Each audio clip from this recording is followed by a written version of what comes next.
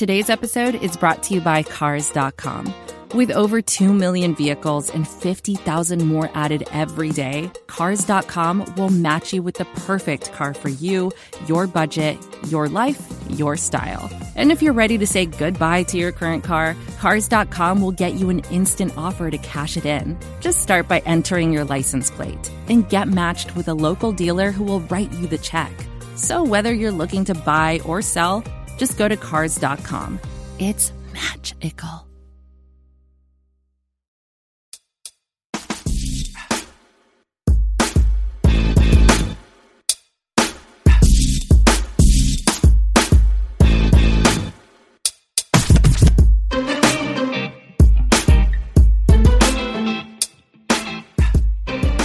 Welcome, ladies and gentlemen, to Grizzly Bear Blues Live. I am your host, Joe Mullinax. Thank you so much for joining us, however you may be listening, on Stitcher, on Spotify, on Google, on iHeart, on all the different kinds of podcasting networks, Apple.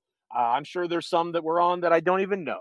However you want to listen to a podcast, you can almost certainly find Grizzly Bear Blues Live and the other podcasts on the GBB Podcast Network. That's 3&D, that's Core 4, that's Starting 5, that's The Long View with Parker Fleming, which you should also be catching in addition to this show, as we're doing a twofer midweek installment to help get you ready for the start of the second half of the season. And speaking of The Long View, old Long View himself, Parker Fleming, the associate editor, alongside Brandon Abraham, my right-hand man, Parker being one half of that, is with me right now. Parker, how are you doing, sir?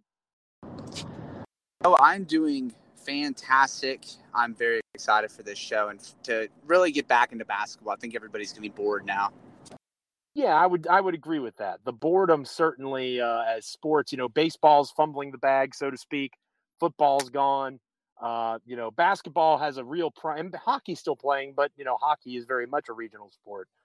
Basketball has a chance to maybe take advantage of some eyes here, like they seem to do every few years when baseball, gets greedy. But that's the subject for another podcast. Ways to get in touch with the show. You can follow me on Twitter at Joe Mullinax. You can follow Parker on Twitter at Paca_Flocka. You can follow the blog that we're both so fortunate to work at, and I'm so fortunate to lead as the site manager, at SBN Grizzlies. That's grizzlybearblues.com, the team site for the Memphis Grizzlies over at SB Nation. And you can follow this podcast at GBBLive. Our guest at this time writes stories mostly for Bleacher Report, but he really is the writer, and obviously he's really a writer for Bleacher Report, but the main thing that I really like talking to Jake about, and we'll talk about a little bit here at the beginning of our time, is Built to Lose, how the NBA's tanking era changed the league forever. You can get that through Triumph books, anywhere that you can get books. Mr. Jake Fischer, how are you, sir? I'm doing well. Thank you for that introduction. How are you guys? We're doing pretty well, thank you. And I want to take a few minutes to really kind of center on your book.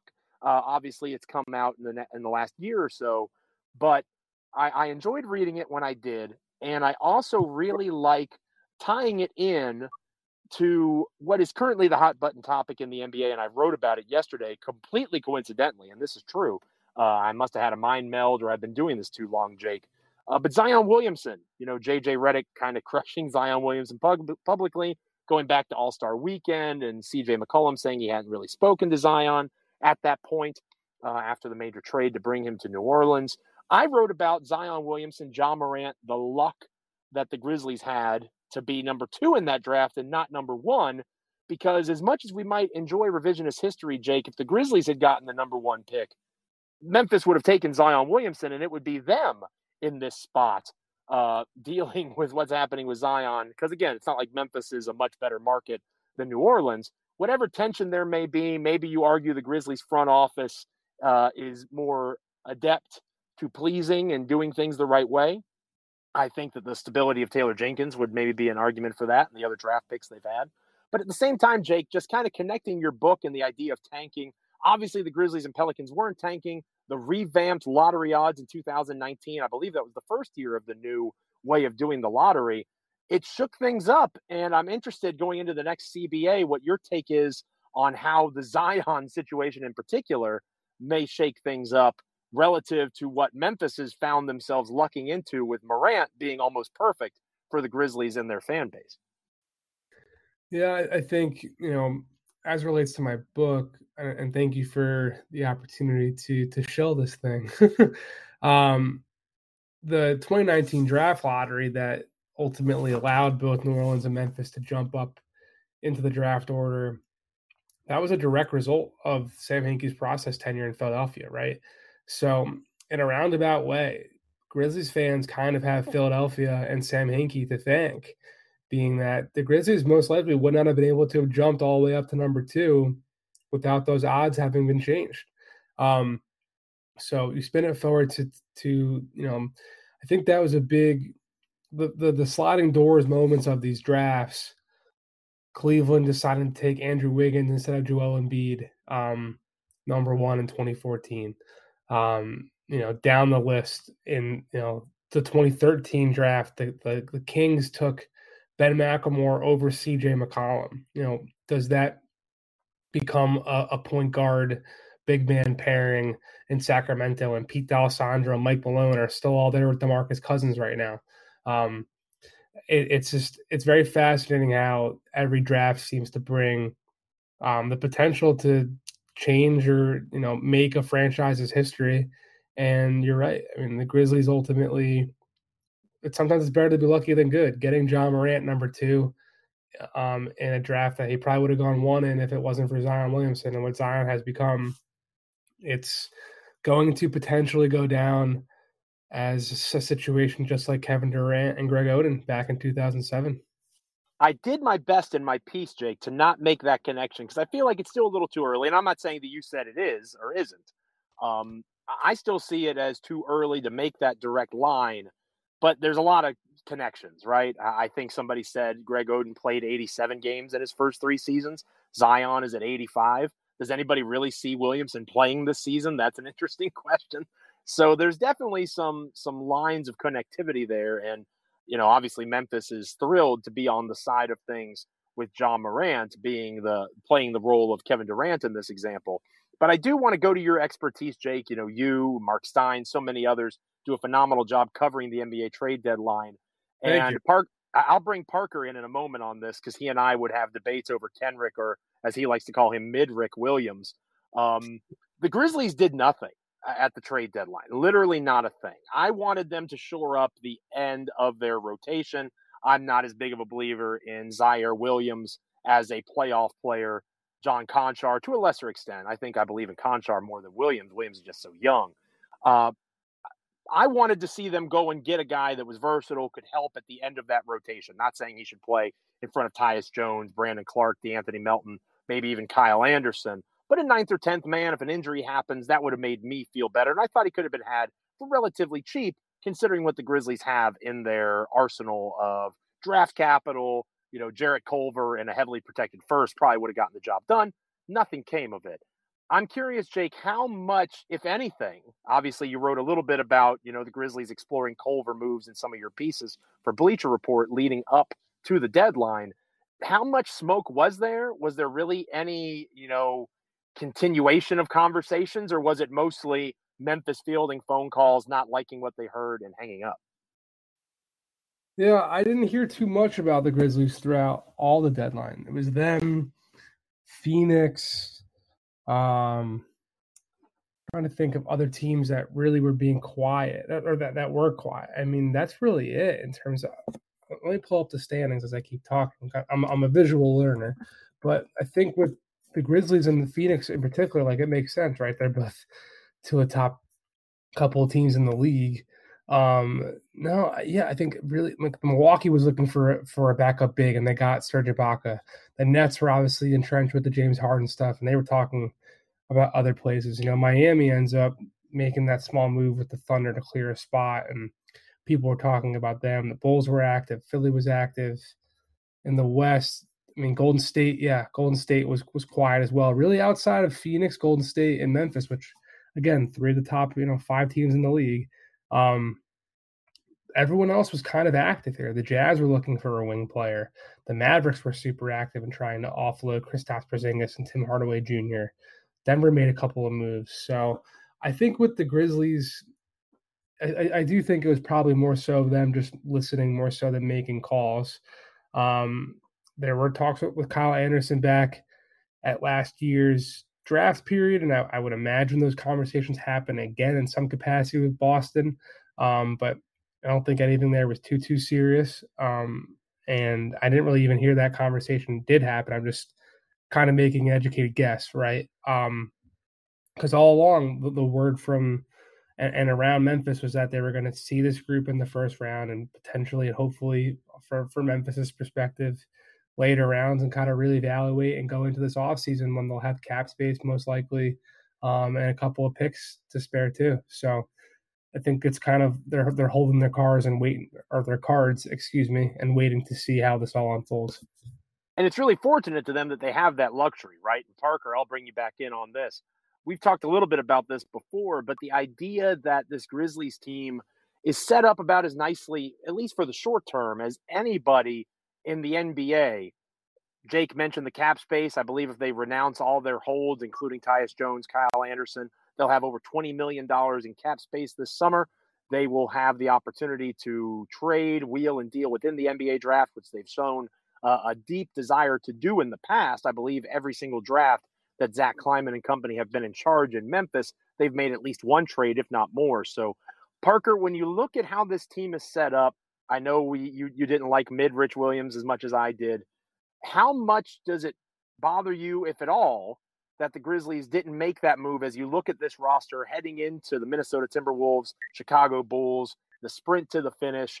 Are you comfortable with what Jake just kind of outlined, the idea of wanting to see what this group can do and then reevaluating? Or do you wish they had done something a little bit more intense at the deadline? I think I already know this answer, but I just wanted to get your take on what Jake just said, confirming what we already knew, Parker, that the team really wants to get a good look at what this particular group can do when, especially in the first round, they're expected to win.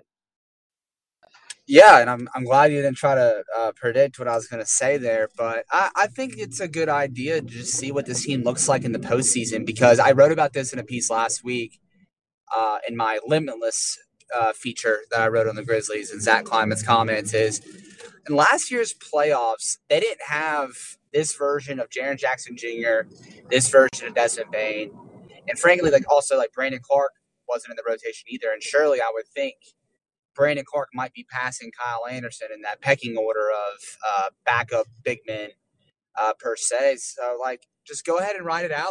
If anything, I wish they could have tried to parlay Culver or Anderson into a versatile weapon off the bench that's more of a perimeter weapon, because aside from D'Anthony Melton, who's rather inconsistent, they don't really have any three-point threats off the bench. Could they have seen if Portland wanted to quickly shop Josh Hart for a first-round pick, since they're kind of rebuilding and retooling, and Josh Hart has a very favorable contract to do so? That was something I was interested in. But, I mean, I think they're fine doing what they're doing, because not even all that with the uncertainties of what certain guys at this iteration look like in a postseason setting. They've had Dylan Brooks for 21 games, and he's not going to average 25 points in a playoff series ever again. And if he does, he's probably going to get a max contract next year. But, I mean, he's a guy that's good for 15 points. He has a good track record guarding the league's elite. So you might as well see what you got, because you have the cap space, you have 3 picks. But also between Dylan Brooks, Brandon Clark, and Steven Adams, you're going to have $41 million in expiring contracts going into next season. So there are just so many different avenues for them to improve, and those avenues really open up in the summertime. We're talking with Jake Fischer, the wonderful writer of Built to Lose, How the NBA's Tanking Era Changed the League Forever, with Triumph Books. That's where you can check it out, through Triumph Books.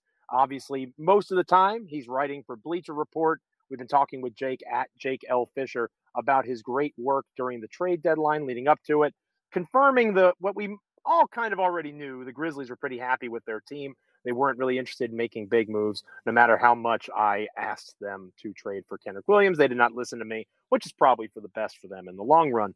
Jake, I'm curious, as you watched the Grizzlies from afar, I always love having the opportunity to talk to national NBA people, national writers, folks that cover the league as a whole, because when we are covering the Grizzlies the way that we do at GBB or any local media, you get very much in that particular bubble, right? So you have a chance to experience the league as a whole, whereas we're very much, I would consider myself somebody that's well-versed in the Grizzlies after, the 8 years of doing this, but I'm not as, well-versed in the NBA as you are. What do you see the ceiling of Ja Morant being? Because I was really taken aback by, the reports of Dwayne Wade and Ray Allen talking with Ja while they were doing their NBA 75 conversations, honoring that 75th anniversary team there at the All-Star Weekend, and saying that Ja Morant will see you on NBA 100, 25 years from now. That, it was staggering to me, and maybe it shouldn't be, because I continue to be amazed at what the ceiling theoretically could be for Ja Morant. Could he truly be one of the best 100 players to ever play this game? How lucky the Memphis Grizzlies are, as we talked about at the beginning of the show, to have this guy on their roster. From what you've seen, comparing it to the others, I think Giannis, LeBron, Kevin Durant, and then somebody else off the top of my head who I'm forgetting are the four current players that were on that team. When you look at what they're capable of doing, maybe it was Damian Lillard. But anyway, is Ja Morant really that good that 25 years from now, God hopes I'm not doing this, but whoever's hosting this podcast 25 years from now, are we talking about Ja Morant being named to the NBA 100 team? Is that realistic for him? Yeah, why not? I think if you talk to anyone around the league, Ja Morant is considered to be in that next tier of, the next guys, the next faces of the league type of player. That's where he's at. I mean, he's kind of a combination of Allen Iverson and Russell Westbrook in terms of like his cultural appeal. I mean, when he dunks in the All-Star game, it's a moment, right? He's going to be that type of player. He might not be the best player in the league, but he's got absolute potential to do that. And in the meantime, he's going to be an all-star starter probably, I think, until he ends up on the back half of his career, or he starts to lose a little bit of burst like Russell Westbrook has right now. His ceiling is absolutely to be in that top 100 caliber of players. Why couldn't he have a career just as impactful as Damian Lillard? I think it's fair to say he absolutely could. And again, we could debate. I know lots of people think it should be Dwight Howard and not Damian Lillard. I would support that take. But yeah, I do see Ja Morant being in a position to where he can take full advantage of the opportunities being provided him in Memphis. It's really a beautiful marriage of the organization and the player, at least to this point, which bringing us back to what we were talking about earlier, just how fortunate Memphis is to have Morant as opposed to Zion Williamson, who, even if the Grizzlies were still as functional, drafting Desmond Bane, Brandon Clark, the re-signings of DeAnthony Melton, up and down the list, it still seems like Zion didn't want to be in a small market, or at least is not interested in that long term. Ja Morant seems to be the opposite, at least to this point, and his words have been backed up by his actions, which gives us plenty of reason in Memphis to be excited. When we come back, we're going to continue our conversation with Jake. We're going to look ahead. We're going to look to the 22 games remaining for the Memphis Grizzlies, ceilings, what should be expected, and what would you, as a Grizzlies fan, and I'll ask Jake this question as well, what would you prefer, individual success, team rewards, or a big fish being snagged in the offseason over these next 6 months for the Grizzlies? You're listening to Grizzly Bear Blues Live with Jake Fischer of Bleacher Report. Don't go anywhere. This is advertiser content brought to you by Frito-Lay. Hello, I'm Chip Murphy, here to get you ready for the big tournament. Tonight we'll break down who will be cutting. Cut! What are you two doing? Sorry, Chip. Prez here got his feathers ruffled when I told him Ruffles has zero chance of winning the title. And I was letting Dip know that she is not taking into account Ruffles' iconic ridges. Guys, it's March. We have to start talking about the tournament. We are. It is the 2023 Frito-Lay Snack It. We're talking about big-time matchups between Cheetos, Smart Food, Lay's, Sun Chips, and more. Just head to the Frito-Lay Snack Bracket and vote for your favorite chip, pretzel, or dip for a chance to win up to $1,000 or a year's worth of snacks. This sounds great. Keep up the good work. Just go to fritolaysnackit.sbnation.com. No purchase necessary. Sweepstakes ends 4/3/2023. Void where prohibited. Year's worth of snacks awarded in the form of 52 coupons, each good for one bag of chips. See official rules at fritolaysnackit.sbnation.com. Welcome back, ladies and gentlemen, to Grizzly Bear Blues Live. I am your host, Joe Mullinax, joined by my co-host and associate editor, Parker Fleming, over at grizzlybearblues.com. Make sure you're following him at Paca_Flocka.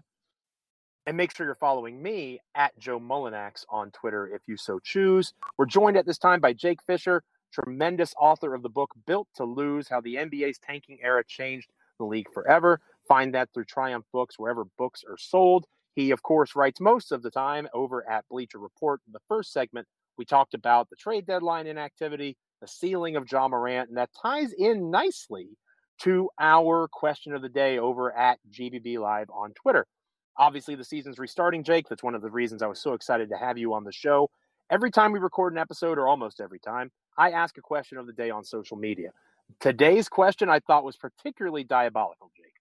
Which would you prefer to happen if only one is an option with regard to the Grizzlies over the next 6 months? The options were, number one, Ja Morant wins Most Improved Player, which of these four options, I would say is probably the most likely at this stage, and Vegas would agree with that in terms of betting odds.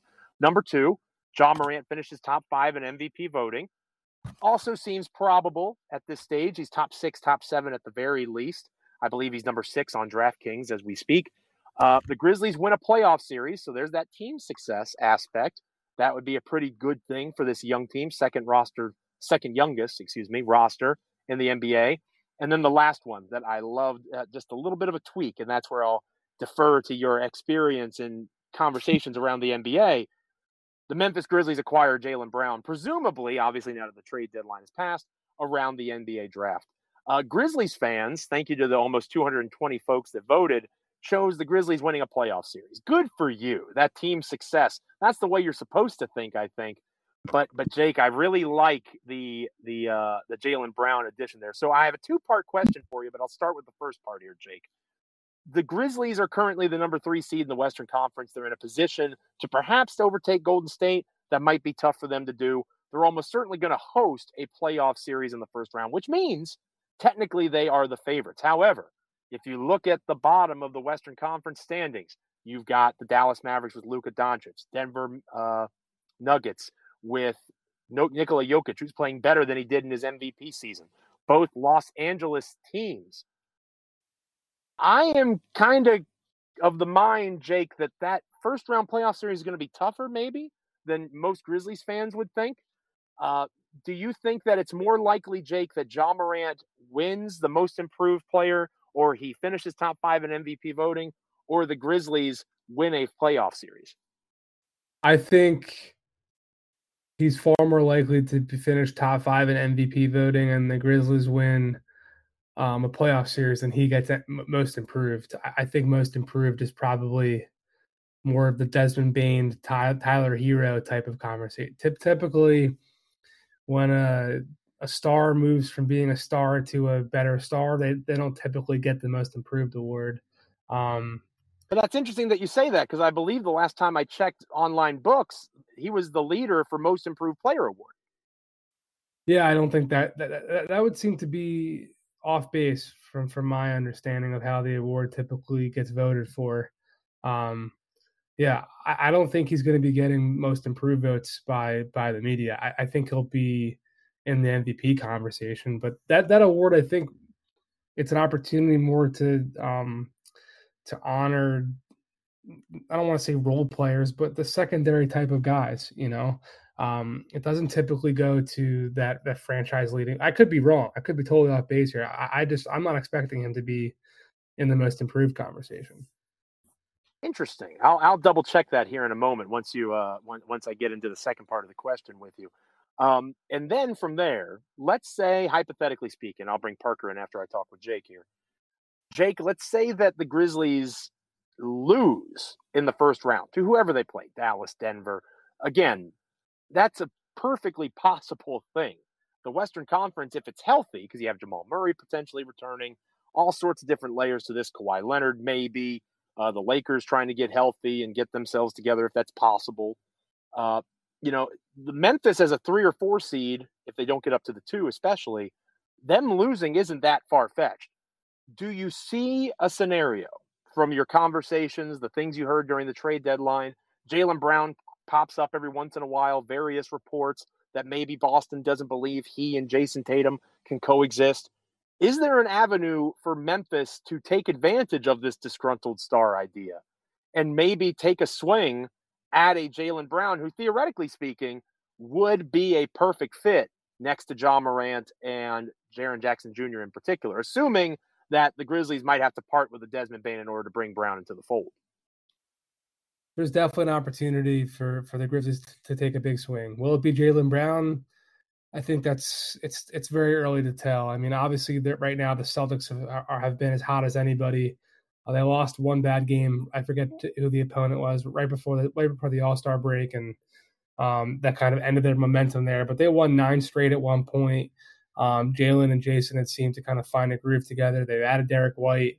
As long as they continue on an upward trajectory in Boston, I don't think that the Celtics will entertain the notion of breaking up those 2 players right now.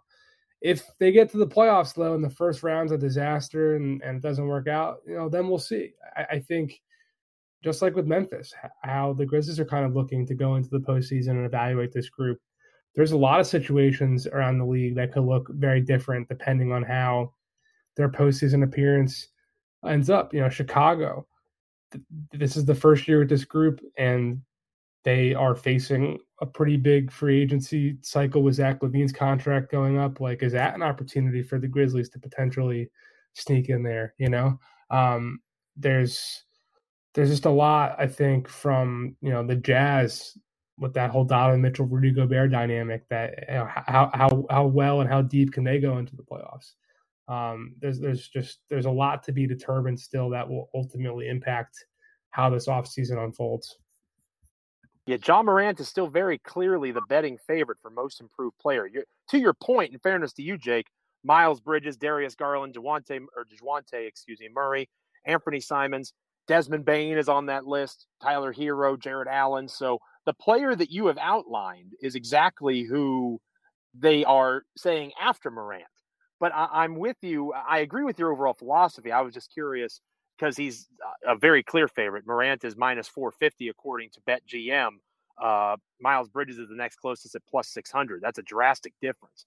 But anyway, I agree with your overall point on the award, and I'm very excited about your idea on Jaylen Brown, and that's what I'll bring you back on with, Parker. You just heard the man himself. Not many folks are more in tune with the NBA than Jake Fischer. Maybe it's not Jaylen Brown, but the fact that they could take that swing.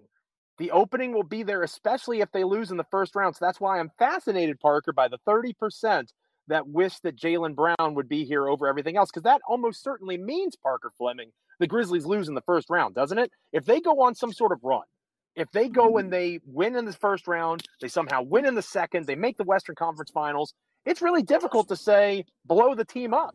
If you lose in the first round, now you see what you need in theory, and you go make that big swing. Yeah, I can't lie that this poll was diabolical as hell. I fell under one of the 30% that voted for Jaylen Brown because, I've been a fan of this team since I was a kid, and they've never been in a position really to go get a big fish, nor had they ever. But now with this front office, this forward thinking, the landscape of the league potentially shaking soon, because I know we've brought up Jaylen Brown and Jake brought up Zach LaVine, but Bradley Beal's situation's always is looming every single week. Is OKC trying to make SGA and Giddey a thing?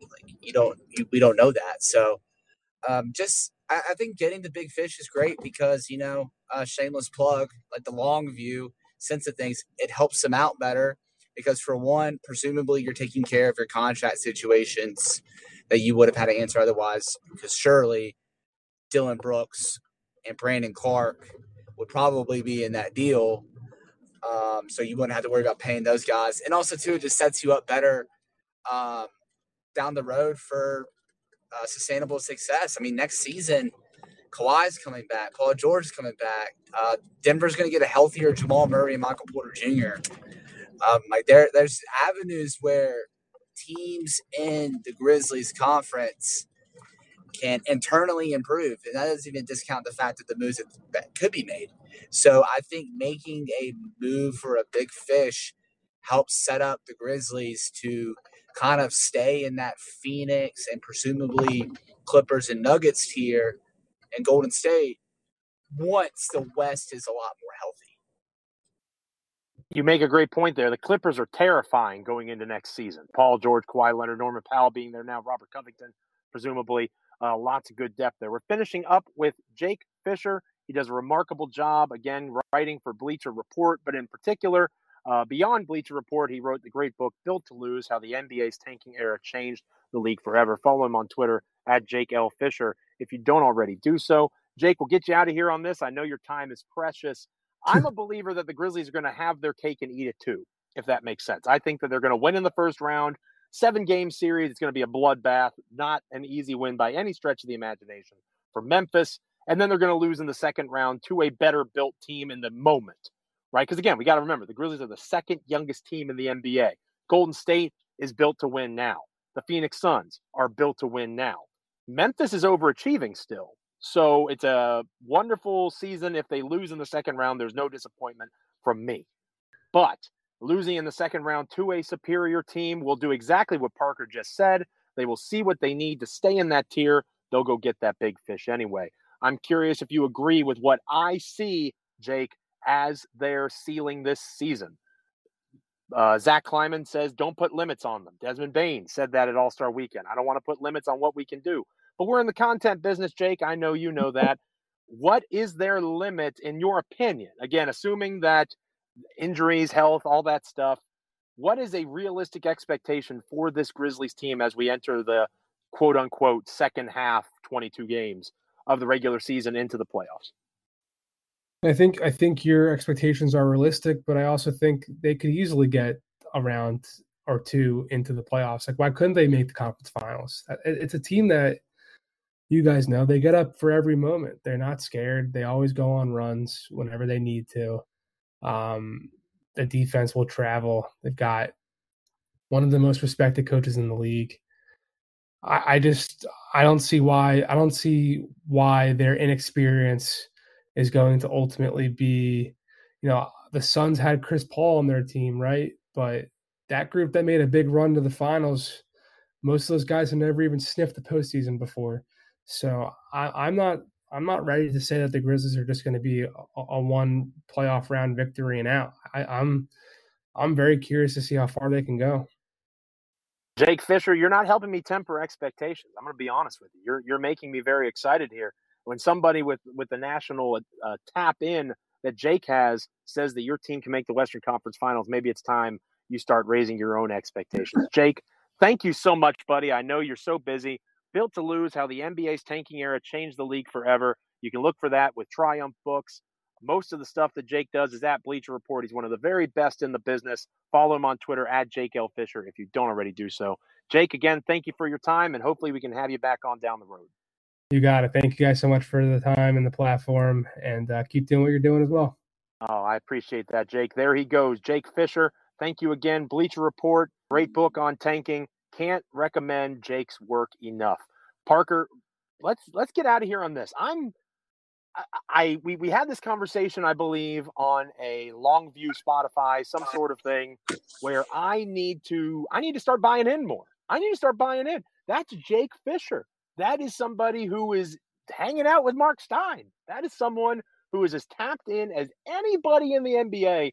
And he said, why can't the Memphis Grizzlies make the Western Conference Finals? I need to get more excited, Parker. I think you need to get more excited too, because in our roundtable that went live over at grizzlybearblues.com, we all said the same thing. We said that they were going to be knocked out in the second round by a better team. Maybe the Grizzlies are the better team, Parker. I'm so excited. So I'm just going to say this with the whole my Golden State prediction. I don't have them losing to the superior team. I have them losing to the veteran team, if that makes sense.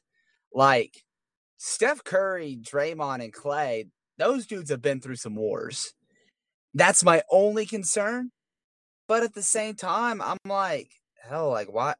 We've seen the Grizzlies match up pretty well with Golden State. They have a small ball neutralizer that with Jaren Jackson, who, like, if you paired him against Draymond, like, that's a guy that's the size of a center playing a quote-unquote small ball five. And that doesn't even include the opening up the potentials of small ball avenue there for the Grizzlies, whether that's the twin telepathy of Jaren Jackson and Brandon Clark, throwing Dillon Brooks in at the 4 and throwing D'Anthony Melton in the lineup, or going with Kyle Anderson. It gives a lot of possibilities. But I mean, it's one of those, like, it's like what John Morant said early in the season. Like, says who, you know? Like, I think that, like, more and more by the day, I'm like, I think this team can make the Western Conference Finals. And Joe, I got to ask you, if the Grizzlies do go to the Western Conference Finals, even if they don't win it, they steal a game or two, will you finally admit that this is the greatest Grizzlies team in franchise history? I know you, because see, you have you're very like grit and grind. Like, people can't forget, and I don't want to ever forget about grit and grind. I don't ever want to discredit what they did, but at the same time, it's like, okay, if they got to the same destination and stole a few more games, like, is there a case to be made? I mean, they're already on track to have the highest winning percentage. So where do you stand? Yeah, if they somehow win a game in the Western Conference Finals, I think you have to say they're the greatest Grizzlies team of all time. They would have done more than, theoretically speaking, the greatest Grizzlies team of all time in that 2013 Western Conference Finals run. Now, I know you and I have talked about this before, and others. I believe the 2014-2015 team, the one where Mike Conley broke his face, was actually the better team. Yeah, that's where I'm at. Yeah, and I think that was really the greatest Grizzlies team of all time, and injury undid them. You're never going to be able to convince me that team doesn't beat Golden State if Conley is healthy, and Tony Allen to a lesser extent. But no, I think that if they are able to make the Western Conference Finals, and I think that's one of the reasons that getting that 2 seed should matter, because then again, if you have that Game 7 against the war-driven, war-hardened Warriors, it's in Memphis. It's in FedEx Forum and not out on the Bay. I think that would be huge for a young Grizzlies team. I'm of the mind that, and this is kind of oversimplifying it. To me, if the Grizzlies get to the 2 seed, they're going to make the Western Conference Finals. If they don't get to the 2 seed, I see them losing to Golden State because of home court advantage. I think it's that important. And I am curious to see if the Grizzlies agree with that philosophy and come out guns a-blazing starting Thursday night against Minnesota. Parker, as always, it's a joy. It's a privilege. I know you're working on the Core 4. A couple of our newest writers will be joining you. Not Core 4, excuse me. The Longview. Longview. Checking myself. The Longview podcast. I know some of our newest writers will be on for that. So again, it's a twofer kind of midweek. Get you ready for the start of the second season, so to speak, second half of the season for the Memphis Grizzlies. Sprint to the playoffs and beyond. GBBLive. Longview. Parker, thank you as always, buddy. Joe, thank you very much for having me. Absolutely. Thank you to Jake Fischer again, Bleacher Report. Amazing work on that book that he wrote, Built to Lose, How the NBA's Tanking Era Changed the League Forever through Triumph Books. Make sure you're checking that out. Make sure you're checking him out on Twitter at Jake L. Fisher. Check out Parker on Twitter at Paka_Flocka. Check out our wonderful blog at SBN Grizzlies on Twitter, grizzlybearblues.com. Check out our podcast, GBBLive at GBBLive, and you can follow me on Twitter if you want to make that charitable choice at Joe Mullinax.